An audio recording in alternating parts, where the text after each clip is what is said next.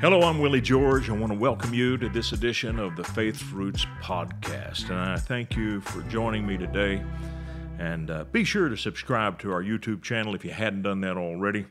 That'll help us out. And make sure you get the notifications by ringing the bell. And then share this with somebody. Let somebody know about what's going on here. And you can find out all kinds of things about what we're doing on the website, myfaithroots.com. John 20:29, Jesus said this, "Blessed are those who have not seen and yet have believed." And in our last lesson, we established something. You don't make something true because you believe it. The Bible talks about people who believe a lie. And if you believe a lie, that means that what you believe in is not true. You don't make it true because you believe it. That's a very popular idea in our culture today. I can make something true because I believe it. You hear people say that, well, that may be true for you. No, it's either true or it's not true. It's not true for me and not true for you. It's either true or it's not true. And that's what we are called to. We are called to a very certain faith based upon real evidence, Now, Abraham is the father of this walk with God that we have. There are others that had faith before him, but he really had the most lengthy walk and the most dynamic walk, and we get all kinds of intricacies with him. And here's the reason why. Abraham is the covenant father of all of us. He established the relationship with God, the covenant with God, the blood covenant. And all of these things that we know today, the principles of faith, they all can be traced back to Abraham. That's why his name appears over 70 times in the New Testament. He believed the words of God before he saw their physical manifestation. That's what is so notable about Abraham. Now, fortunately for us, the New Testament lays out a step-by-step process of how Abraham believed God to receive a son in spite of impossible circumstances. Now, there are loads of people in the Bible who received blessings from God who didn't really have impossible circumstances. There were plenty, though, who did. And there were big-time miracles like the crossing of the Red Sea. God set that up. God set it up so that it would be impossible for the children of Israel to escape. They could not go to the east. That was the Red Sea. North and south, the mountains went all the way down to the beach. There's no way to get around them. And the narrow canyon through which they had come to get to the shore of the Red Sea was now plugged up by Pharaoh and all of his chariots. It was a totally impossible situation, the kind of thing God absolutely loves. When Jesus goes to Bethany, to the house of Mary and Martha and their brother Lazarus, who is dead, he's been dead 4 days already, it was a truly impossible situation, but it was exactly what God wanted because he wanted to show that he has power over impossible situations. The resurrection of Christ, totally, completely impossible. And so God loves to do these impossible things, and he did this impossible thing with Abraham. And I want to turn you to where we see it. It's found in Genesis chapter 17, reading from the New King James Version, and I'm going to start reading with verse 1. When Abram, which was what his name was early, was 99 years old, the Lord appeared to Abram and said to him, "I am Almighty God, walk before me and be blameless. And I will make my covenant between me and you, and will multiply you exceedingly." Then Abram fell on his face, and God talked with him, saying, "As for me, behold, my covenant is with you, and you shall be a father of many nations." Now, that "you shall be" is a future statement. You shall be a father of many nations. That, my friends, is hope. And Abraham had hope to become the father of many nations. And he never doubted that. He believed that someday that would happen. But as of this moment, he does not have enough definite information from God to begin the final step in faith.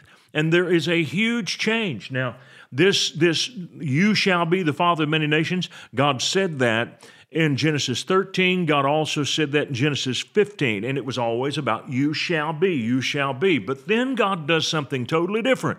He hadn't done this yet. This is remarkably different.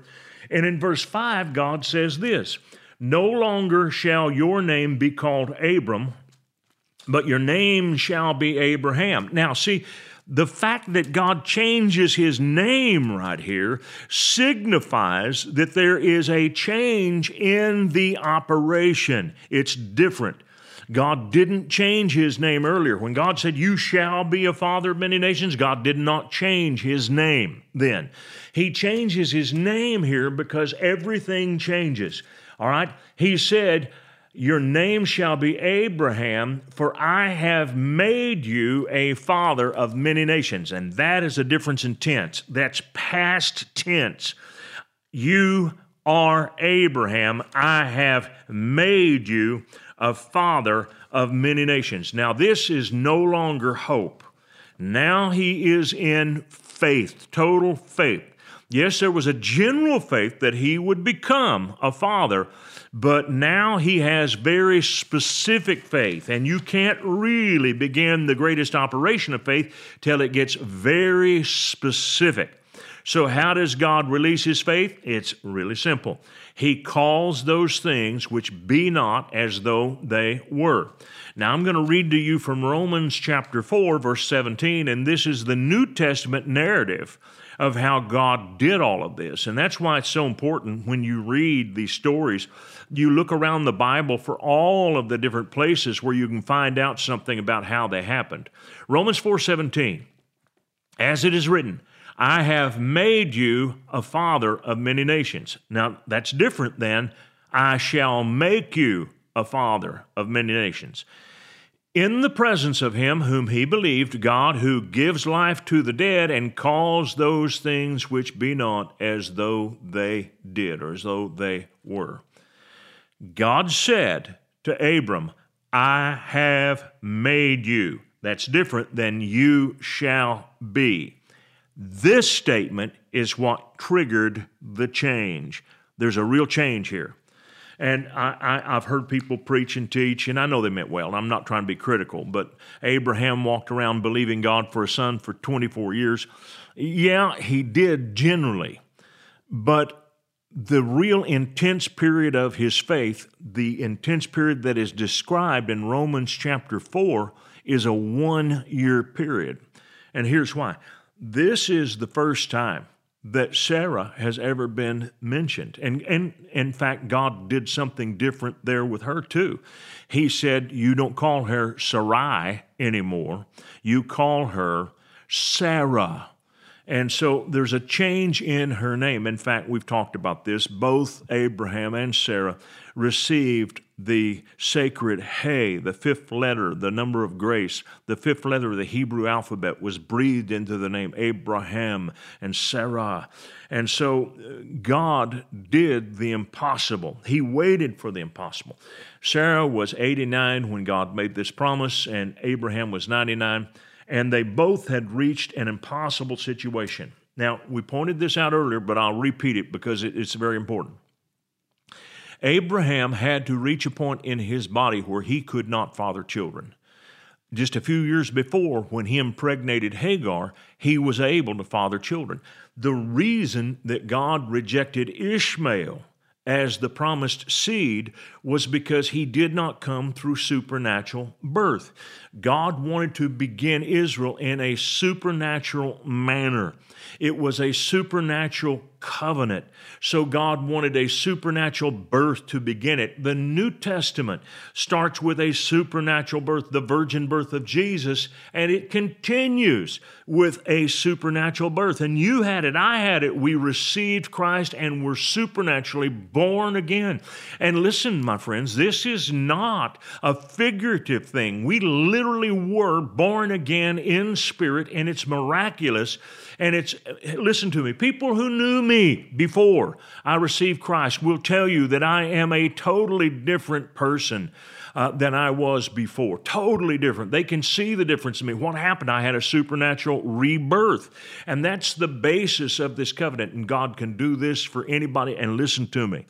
He can do it for some of your family members that you are very concerned about right now. God can give supernatural birth, and don't doubt what He can do.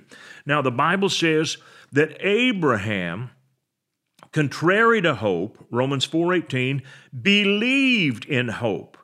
In other words, he had no real hopes in the natural. He could not reproduce, neither could Sarah. Sarah couldn't do it even when she was younger, but she certainly can't do it now. So God waited for a completely impossible situation. He knew that the situation was hopeless, but you know what? Abraham had faith. Where'd he get it? God spoke to him. And he had learned enough about God to know that you could trust God. So God spoke to him, and now he's got faith. So he became the father of many nations according to what was spoken. It didn't come because they all of a sudden felt something in their bodies. In fact, it appears to be at least 12 months from the time of Genesis 17 to the birth of Isaac. The 9-month clock started in chapter 18. I will return to Sarah according to the time of life, this time next year, and she shall have a son. So the 9 months begins a little bit later in Genesis 18. So there was a 3-month period here where God was working in the bodies of Abraham and Sarah, and they were walking in faith for that 3 months before they had the physical demonstrations of what God had said. Now, let's look at Romans 4:19. Abraham, being not weak in faith, he did not consider his own body already dead, since he was about 100 years old, and the deadness of Sarah's womb. Listen to me. If you want to be strong in faith, you cannot sit around and think about all of your negatives. You can't think about the negative circumstances that oppose you. If you dwell on those, you cannot have strong faith. He instead focused his attention and his believing on what God said. That's where he got his power. He focused on what God said. Circumstances are screaming at him, but you're 100 years old. Sarah's 90. How is this going to happen? Didn't matter. God had made a statement and they believed it. Now, he didn't deny reality. He didn't say, I'm not 100, Sarah's not 90. He didn't say that. He acknowledges what God has said. Now, doesn't matter what the natural world says, because we're not relying on the natural world for our faith anyway. And we're not relying on the natural world for our deliverance. All right. Here's 2 Kings chapter 6, one of my favorite stories in the Bible. Elisha the prophet has been telling the king of Israel about all the ambushes that have been set against him by the king of Syria. So the king of Israel avoids all the ambushes, and the king of Syria says, we got a spy here. And one of his men says, no, the prophet Elisha is telling the king of Israel every move we're about to make. And so he said, well, let's go get him. So they surround the city of Dothan, and that's where Elijah is holed up. And 2 Kings chapter 6, verse 15, and when the servant of the man of God arose early and went out, there was an army surrounding the city with horses and chariots, and his servant said to him, alas, my master, what shall we do? He knows they're in trouble. The kid does, the servant. And he answered, Elisha did, do not fear, for those who are with us are more than those who are with them.